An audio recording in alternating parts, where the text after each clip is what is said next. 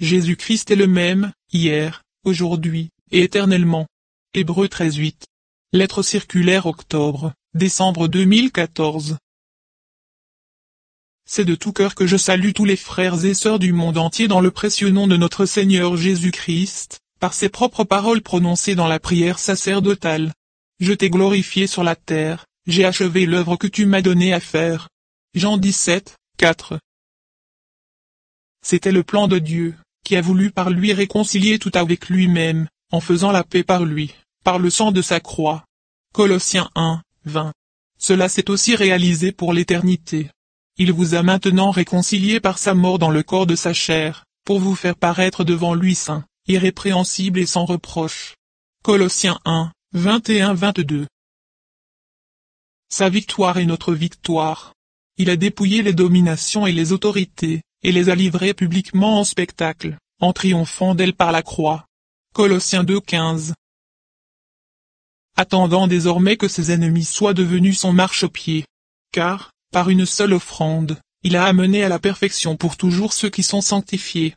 Hébreux 10, 13 et 14. La résurrection du Seigneur fut la preuve visible et triomphale que la mort, l'enfer et Satan sont vaincus. Dans sa première prédication, Pierre s'est référé à ce qui est déjà écrit dans le psaume 16, 8-11. Car tu ne livreras pas mon âme au séjour des morts, tu ne permettras pas que ton bien-aimé voie la corruption. Acte 2, 27. Le Seigneur ressuscité pouvait annoncer aux siens le message de la victoire. Tout pouvoir m'a été donné dans le ciel et sur la terre. Matthieu 28, 18. Nous aussi, lors de l'enlèvement nous nous exclamerons. Mais grâce soit rendue à Dieu, qui nous donne la victoire par notre Seigneur Jésus-Christ. 1 Corinthiens 15, 57. Notre Rédempteur a accompli l'œuvre de la rédemption, comme cela est écrit dans Ésaïe 42, 1-4, et a été confirmé dans Matthieu 12, 17-21.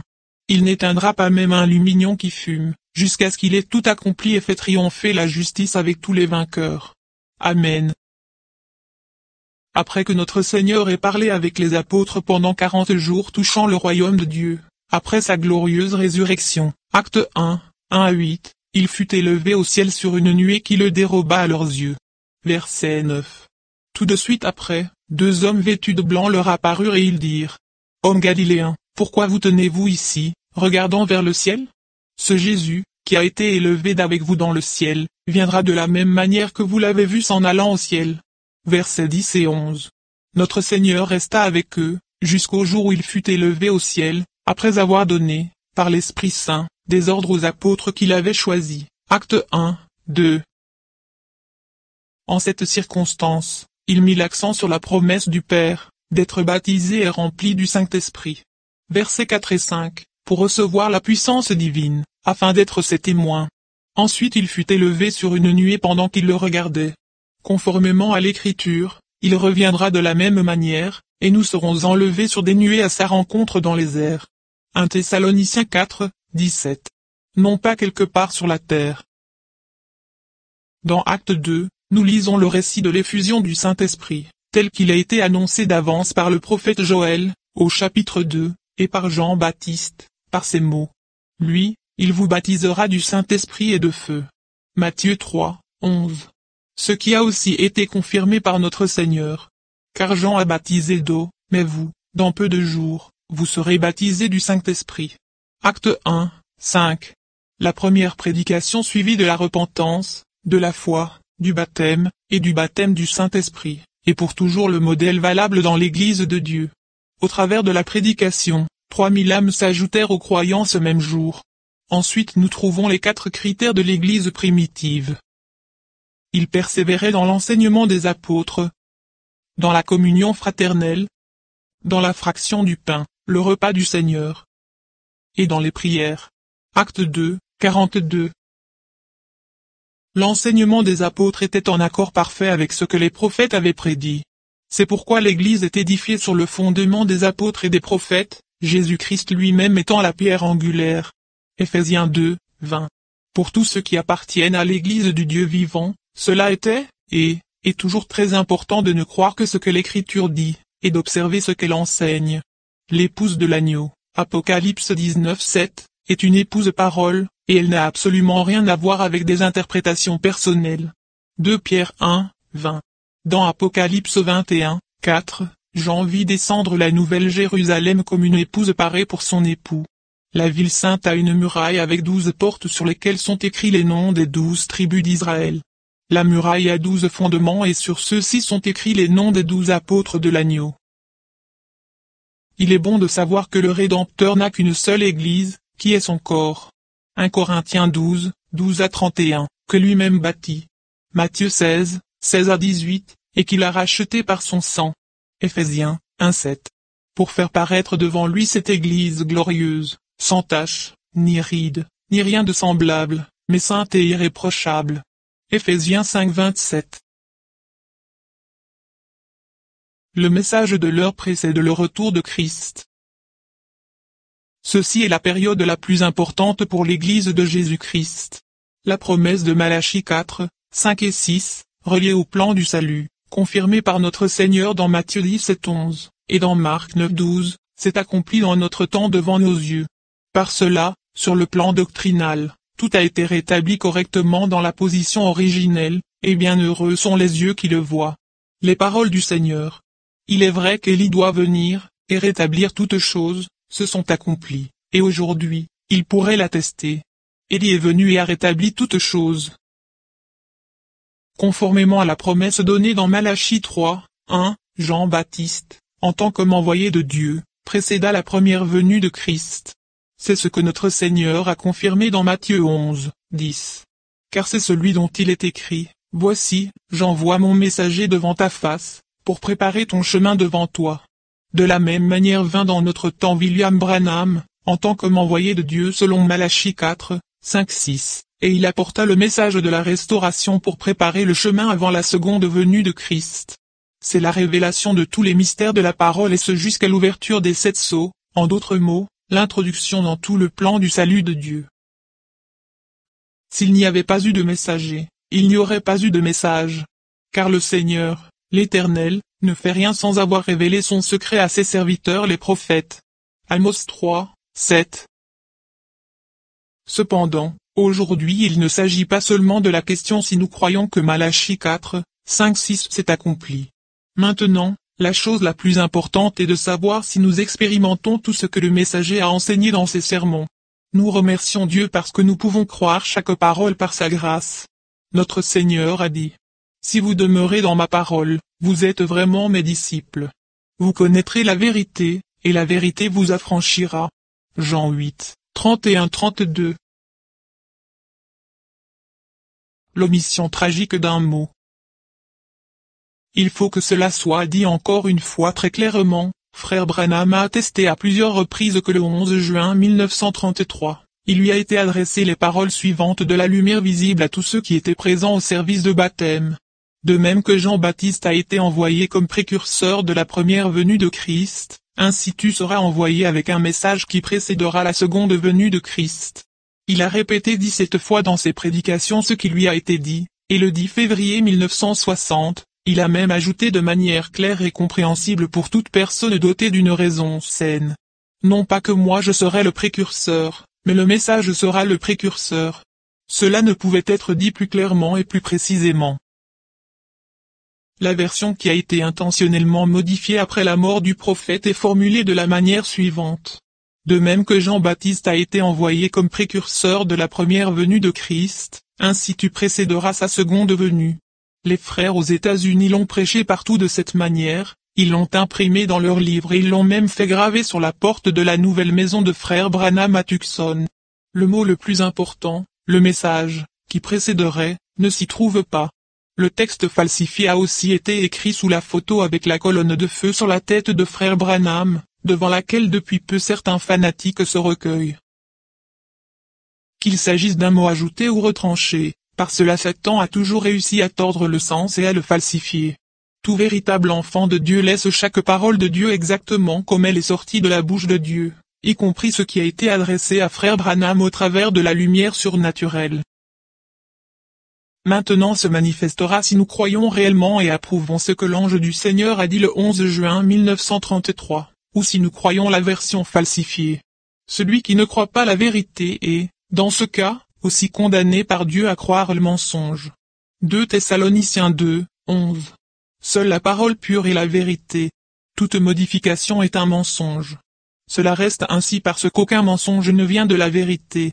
1 Jean 2, 21b. On me demande toujours si je peux garder le silence sur ce faux développement. Je suis conscient de la responsabilité que j'ai devant Dieu, mais je ne puis rien changer, seul Dieu peut le faire. Le Seigneur ressuscité m'a ordonné de sa voix pénétrante de prêcher sa parole. C'est ce que j'ai fait depuis plus de 50 ans.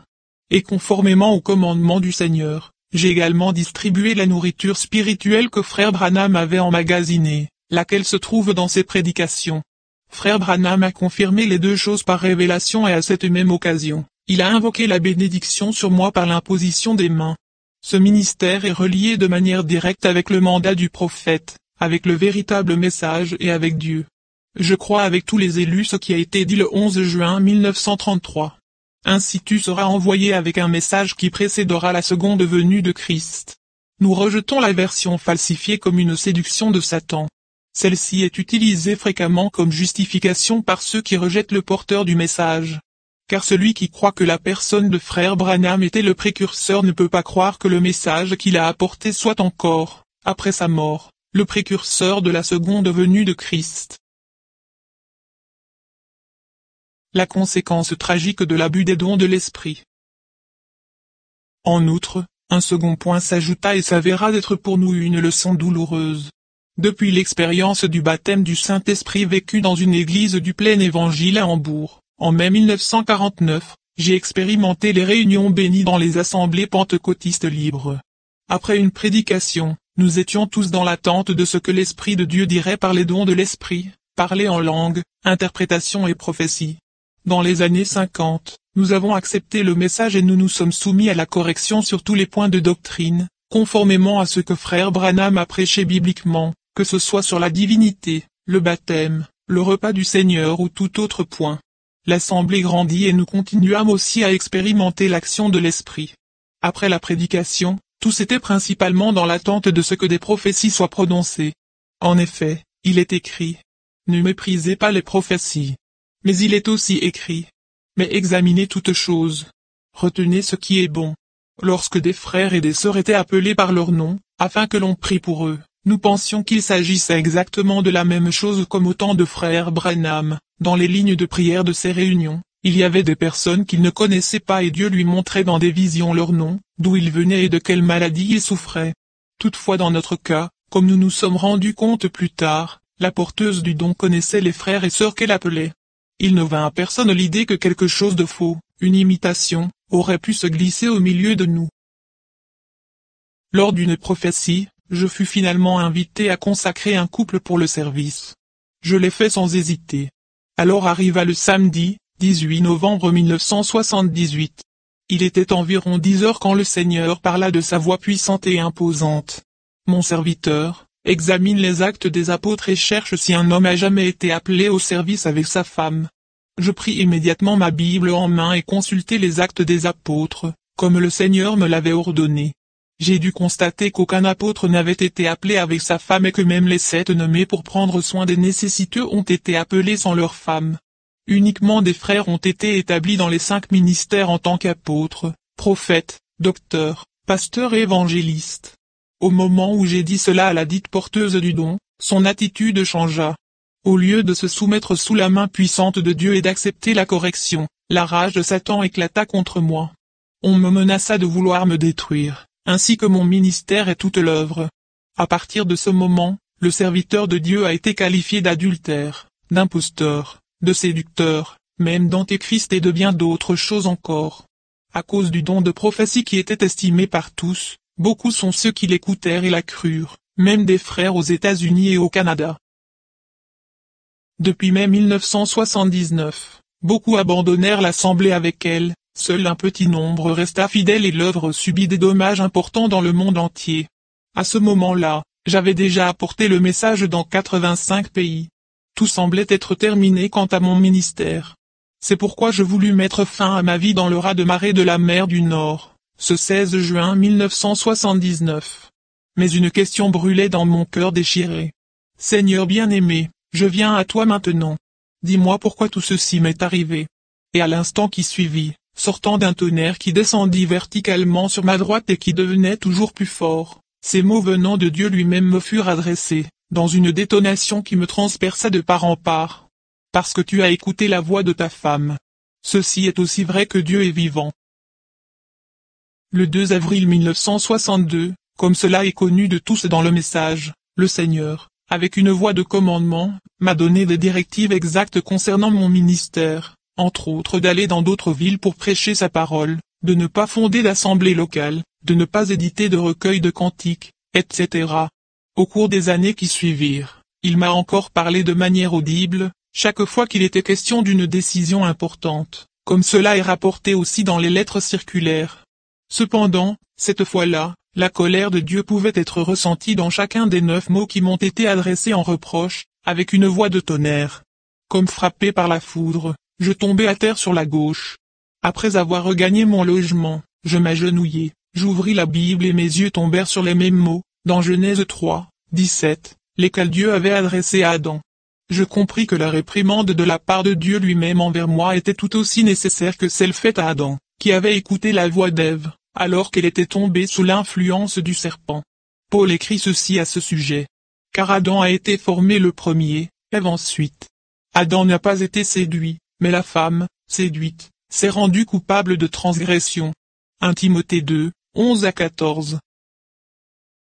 Tout comme autrefois sur le plan naturel, les deux semences tout à fait différentes surgirent au travers de la séduction dans laquelle Ève tomba, ainsi en est-il maintenant sur le plan spirituel dans l'Église. Les uns, par exemple, sont reconnaissants pour l'appel divin et la continuité du ministère, les autres le nient et en font un sujet de moquerie. Les uns se réjouissent de ce que le message est apporté dans le monde entier, les autres croient que tout s'est terminé avec le frère Branham.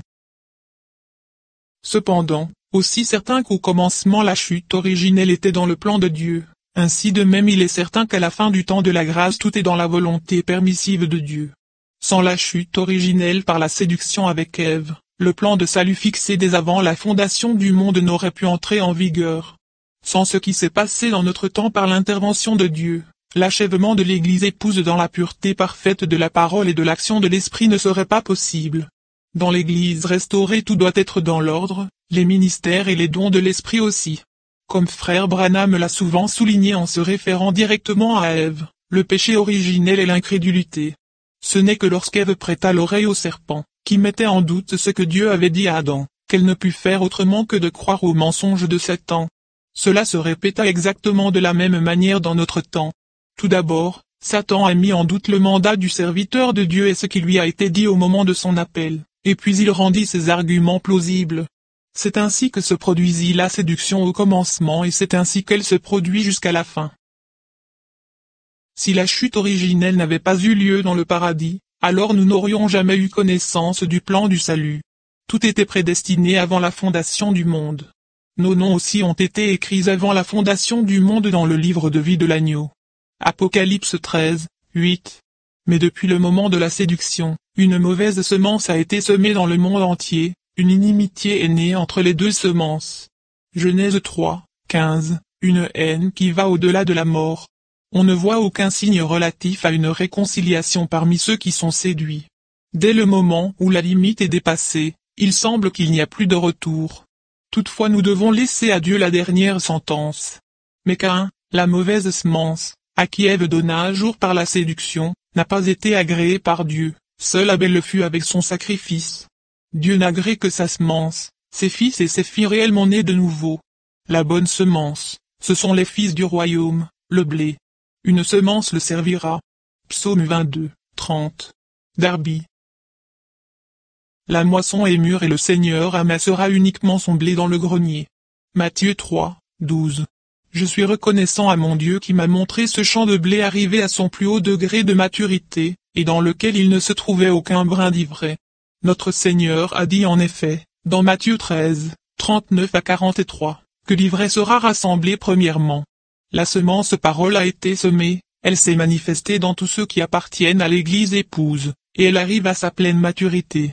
C'est vrai, bientôt nous pourrons nous dire l'un à l'autre. Réjouissons-nous, soyons dans l'allégresse, et donnons-lui gloire. car les noces de l'agneau sont venues, son épouse s'est préparée. Apocalypse 19, 7. La décision est-elle définitive? Tous ceux qui demeurent dans la séduction passent à côté de ce que Dieu fait actuellement. Ils croient, selon le texte falsifié, que le message est arrivé à son terme avec le prophète, avant la seconde venue de Christ. De même, ils nient le mandat que le Seigneur lui-même a donné et que le prophète a confirmé.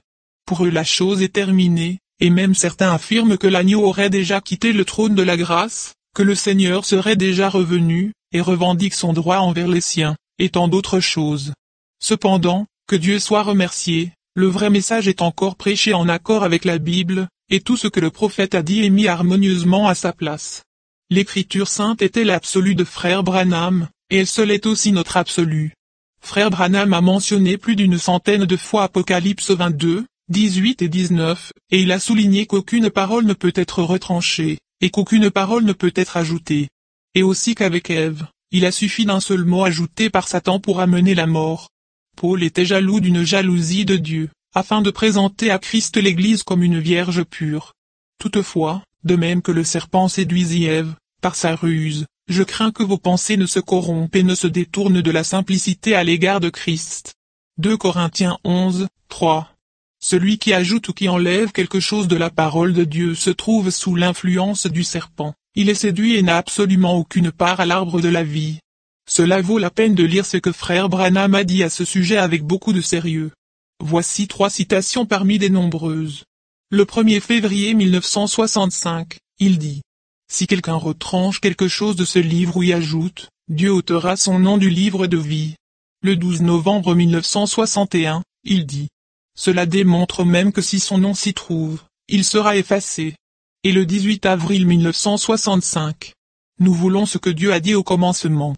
Quiconque y ajoute ou y retranche quelque chose, son nom sera ôté du livre de vie. » Dans Matthieu 4, 4, notre Seigneur répondit au tentateur: « Il est écrit, l'homme ne vivra pas de pain seulement, mais de toute parole qui sort de la bouche de Dieu. » Dieu a conduit de manière à ce que je puisse également placer les citations difficiles à comprendre conformément aux Écritures.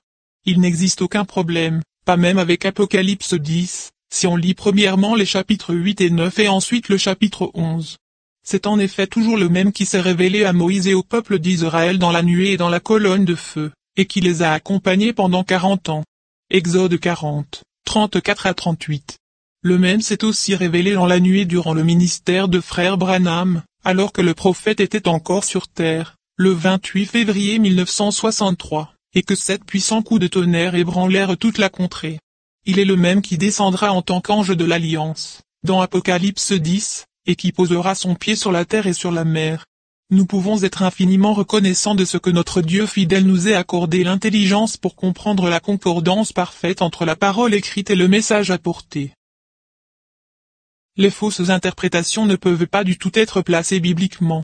Tous ceux qui propagent des doctrines étrangères sont d'accord sur un point, à savoir détruire l'influence divine du serviteur mandaté et lui faire perdre toute crédibilité en usant de la calomnie, afin de paraître eux-mêmes et d'avancer leur propre agenda. Et ils ont encore ceci en commun, tous croient que le texte falsifié est vrai et que le vrai texte est faux.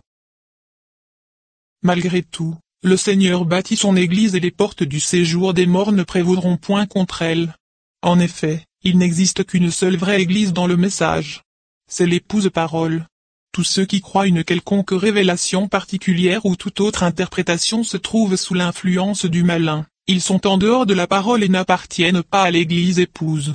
Mais tous les véritables enfants de Dieu qui, dans le monde entier, ont été entraînés sous la mauvaise influence de cette action destructrice et intentionnelle, retrouveront maintenant le chemin et croiront que le message apporté par le prophète précède encore la seconde venue de Christ, jusqu'à ce que le dernier soit appelé. Plusieurs fois, frère Branham a dit, nombreux sont ceux qui parlent de ce que Dieu a fait, qui s'attendent à ce qu'il va faire, mais qui passent à côté de ce qu'il fait maintenant. Cependant, ce qu'il a fait nous relie à ce qu'il fait dans le présent, ce qui à son tour nous prépare à ce qu'il fera encore. Le vainqueur de Golgotha mène à l'achèvement son œuvre de rédemption dans les siens. À la fin s'accomplira aussi ce que Paul a déjà dit lors de son premier voyage missionnaire, en s'adressant à ceux qui ne croyaient pas. Voyez, contempteurs, soyez étonnés et disparaissez. car je vais faire une œuvre que vous ne croiriez pas si on vous la racontait. Acte 13, 41. À quoi Paul s'est-il référé lorsqu'il fit la comparaison avec les contempteurs? À Nombre chapitre 16, où des hommes de renom se soulevèrent contre Moïse et Aaron. Moïse tomba sur son visage, il pria et dit: C'est à cause de cela que toi et toute ta troupe, vous vous assemblez contre l'Éternel. Car qui est Aaron, pour que vous murmuriez contre lui? Verset 11. Moïse les invita à venir, mais ils ne voulurent pas et dirent: Penses-tu crever les yeux de ces gens?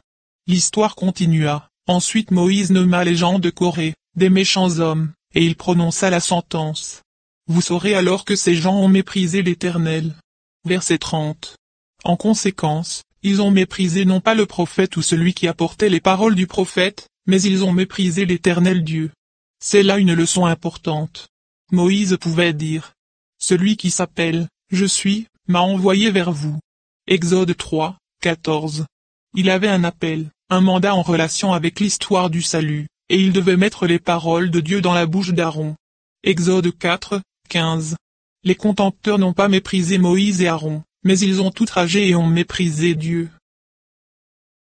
C'est à cela que Paul a fait allusion lorsqu'il parla des contempteurs en relation avec l'œuvre que Dieu fera dans nos jours. Certes, cette parole a été écrite pour notre temps. Ce n'est ni le messager, ni le porteur du message qui sont méprisés, mais Dieu qui a donné le mandat relié au plan du salut. Celui qui croit réellement au mandat du prophète ne peut faire autrement que croire que le message accomplira ce pourquoi il a été envoyé.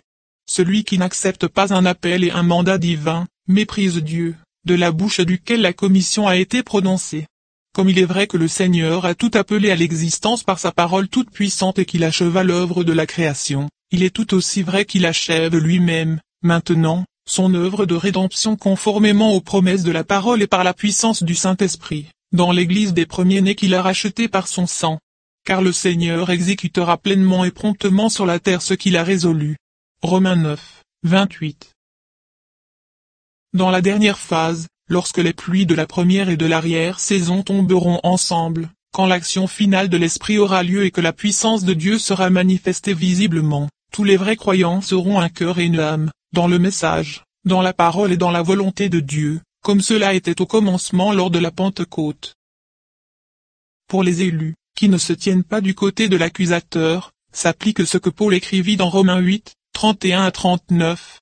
Qui accusera les élus de Dieu? C'est Dieu qui justifie. Les vainqueurs demeurent sous le sang de l'agneau et la parole est leur témoignage. Ils croient chaque parole, depuis le premier chapitre jusqu'au dernier, y compris ce qui est écrit dans Malachie 4, Luc 17, Matthieu 24, 14, et au verset 24 ou encore au verset 45 à 47, et aussi dans Matthieu 25, 1 à 10, ou encore dans Apocalypse 10. Malheureusement, l'accusateur et séducteur de toute la terre ne sera précipité sur la terre qu'à la fin. Toutefois, les élus ne peuvent être séduits. Au moment de l'enlèvement et de la proclamation du royaume s'accomplit Apocalypse 12, 7 à 11. Et j'entendis dans le ciel une voix forte qui disait, Maintenant le salut est arrivé, ainsi que la puissance, le règne de notre Dieu, et l'autorité de son Christ. Car il a été précipité, l'accusateur de nos frères, celui qui les accusait devant notre Dieu jour et nuit. Ils l'ont vaincu à cause du sang de l'agneau et à cause de la parole de leur témoignage, et ils n'ont pas aimé leur vie jusqu'à craindre la mort. La dernière période. Au temps du soir, la lumière apparut. La lumière surnaturelle illumine de manière claire chaque doctrine fondée bibliquement, ainsi nous pouvons marcher à la lumière de la parole révélée. Car Dieu, qui a dit, la lumière brillera du sein des ténèbres, a fait briller la lumière dans nos cœurs pour faire resplendir la connaissance de la gloire de Dieu sur la face de Christ. 2 Corinthiens 4, 6. Amen.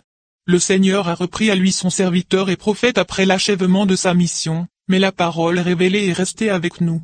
C'est le message qui a atteint les extrémités de la terre. Dieu lui-même a pris soin de tout et le Seigneur, au jour de son retour, achèvera son Église appelée et la présentera devant sa sainte face sans aucun défaut. Éphésiens 5, 27. Colossiens 1, 22, et autres. Dieu m'a accordé le grand privilège de pouvoir assister aux réunions de frères Branham en Allemagne et aux États-Unis. Je suis témoin oculaire et auriculaire de ce ministère extraordinaire. Je sais aussi qu'il attendait des choses qu'il pensait devoir arriver encore. Ne vous en faites pas, tout ce que Dieu a prévu pour l'épouse arrivera. Car pour toutes les promesses de Dieu, c'est en lui qu'est le oui et l'amen. 2 Corinthiens 1, 18 à 22. Son ministère a servi à tous les élus. J'ai une joie particulière en ce que le Dieu fidèle m'a permis de voir frère Branham s'en allant sur une nuée lorsqu'il mourut, alors que j'étais ici en Allemagne ne sachant rien de l'accident qui avait eu lieu le 18 décembre, ni de sa mort survenue le 24 décembre. Notre Seigneur a été enlevé sur une nuée. Acte 1, 9. L'épouse ira à la rencontre du Seigneur dans les airs sur des nuées. 1 Thessaloniciens 4, 17. Et les 2 prophètes aussi seront enlevés dans une nuée. Apocalypse 11, 12.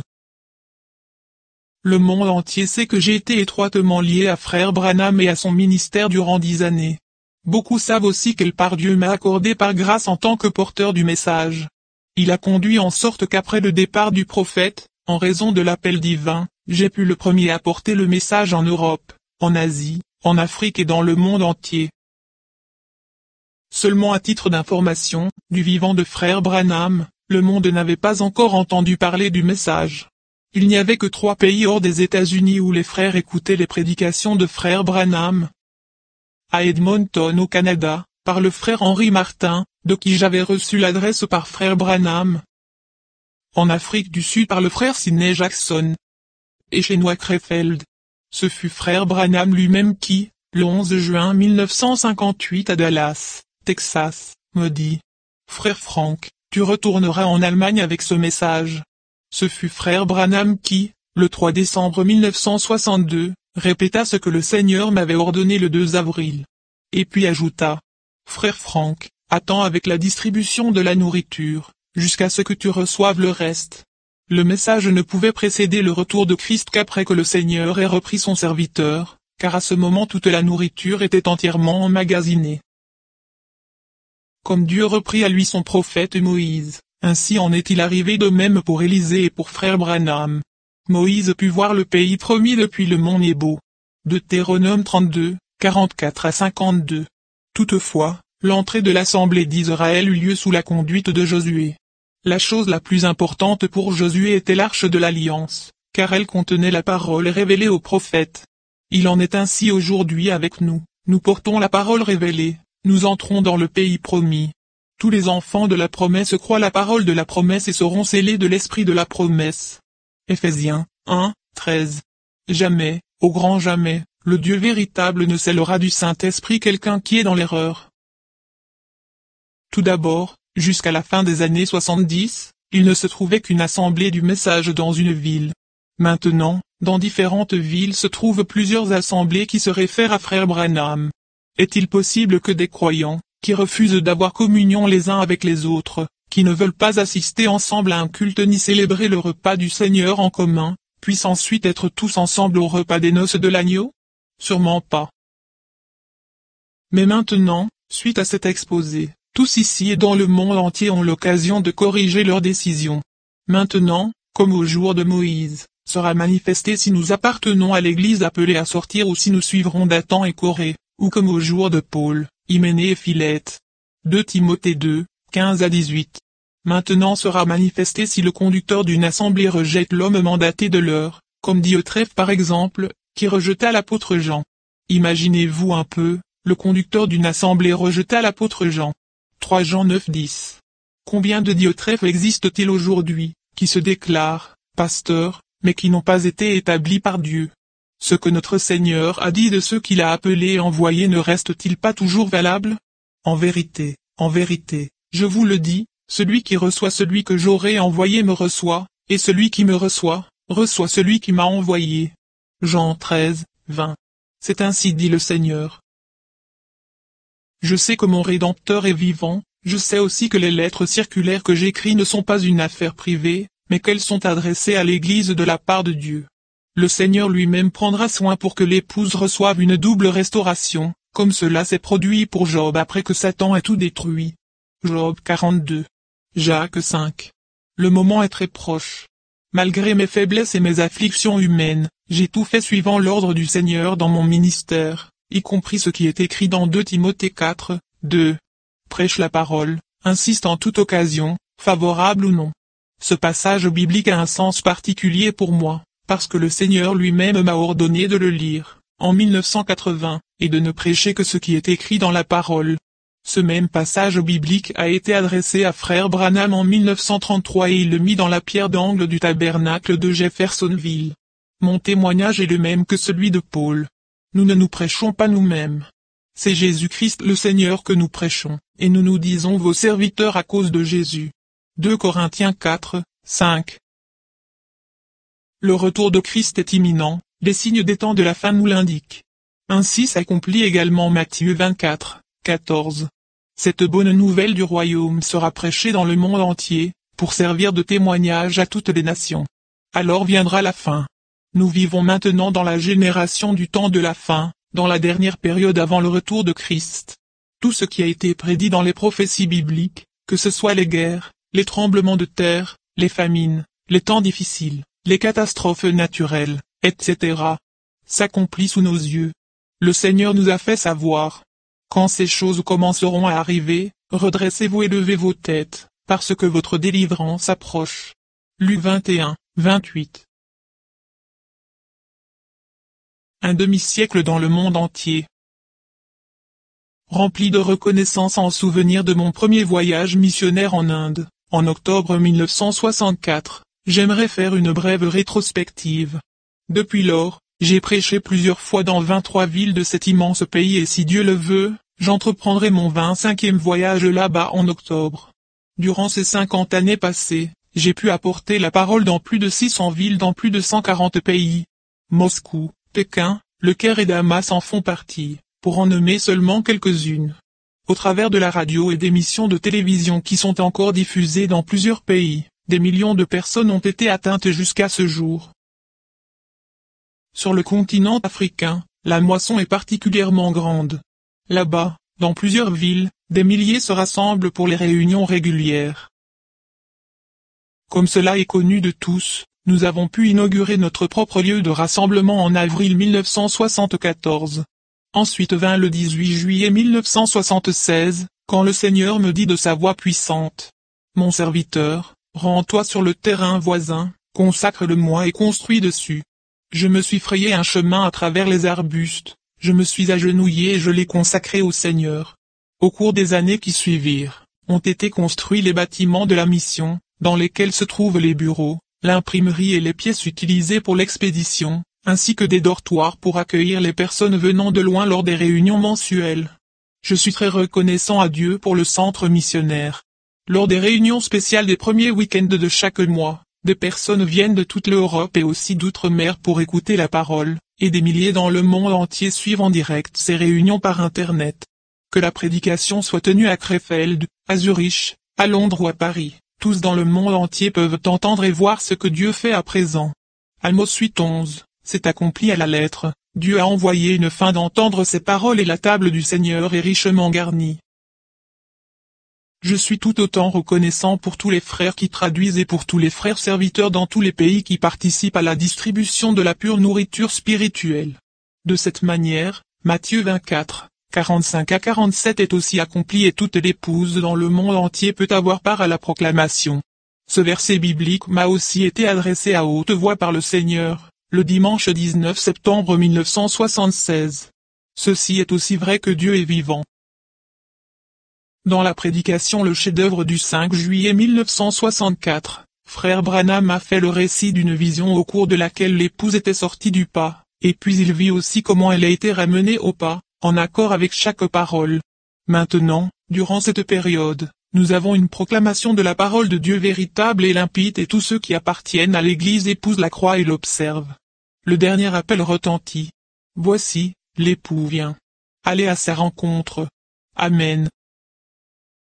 Maintenant, 49 années se sont écoulées depuis que frère Branham est parti auprès du Seigneur. Pour Israël, Dieu avait décrété que la 50e année, qui était l'année du jubilé, chacun pouvait retourner dans sa possession. Lévitique 25. Durant les dernières 49 années passées, Dieu a également fait de grandes choses à d'innombrables croyants. Mais tous attendent davantage, tous désirent expérimenter la pleine restauration, l'action finale de l'Esprit et l'achèvement. Dieu est fidèle. Il peut aussi, dans notre temps, faire de la 50e année une des plus extraordinaires dans l'histoire du salut. Nous sommes dans une grande attente, mais c'est lui qui décide le moment et l'heure. À lui soit la gloire. Il n'est jamais en retard. Amen. Nous n'aborderons pas plus amplement l'actualité. Les informations journalières nous font déjà part de façon détaillée des différentes crises et des troubles dans le monde. Nos yeux se dirigent principalement vers le Proche-Orient et vers Jérusalem, la ville que Dieu lui-même a choisie. Pendant plus de 3300 ans, Jérusalem a été la capitale du peuple juif et elle est mentionnée plus de 700 fois dans la Bible, mais pas une seule fois dans le Coran. Dieu lui-même a donné dans la Bible la promesse de ramener son peuple dans le pays de leur père. Jérémie 23, 7 et 8. Ézéchiel 36 24 à 28. Michée 2, 12 et 13. Sophonie 3, 19 et 20.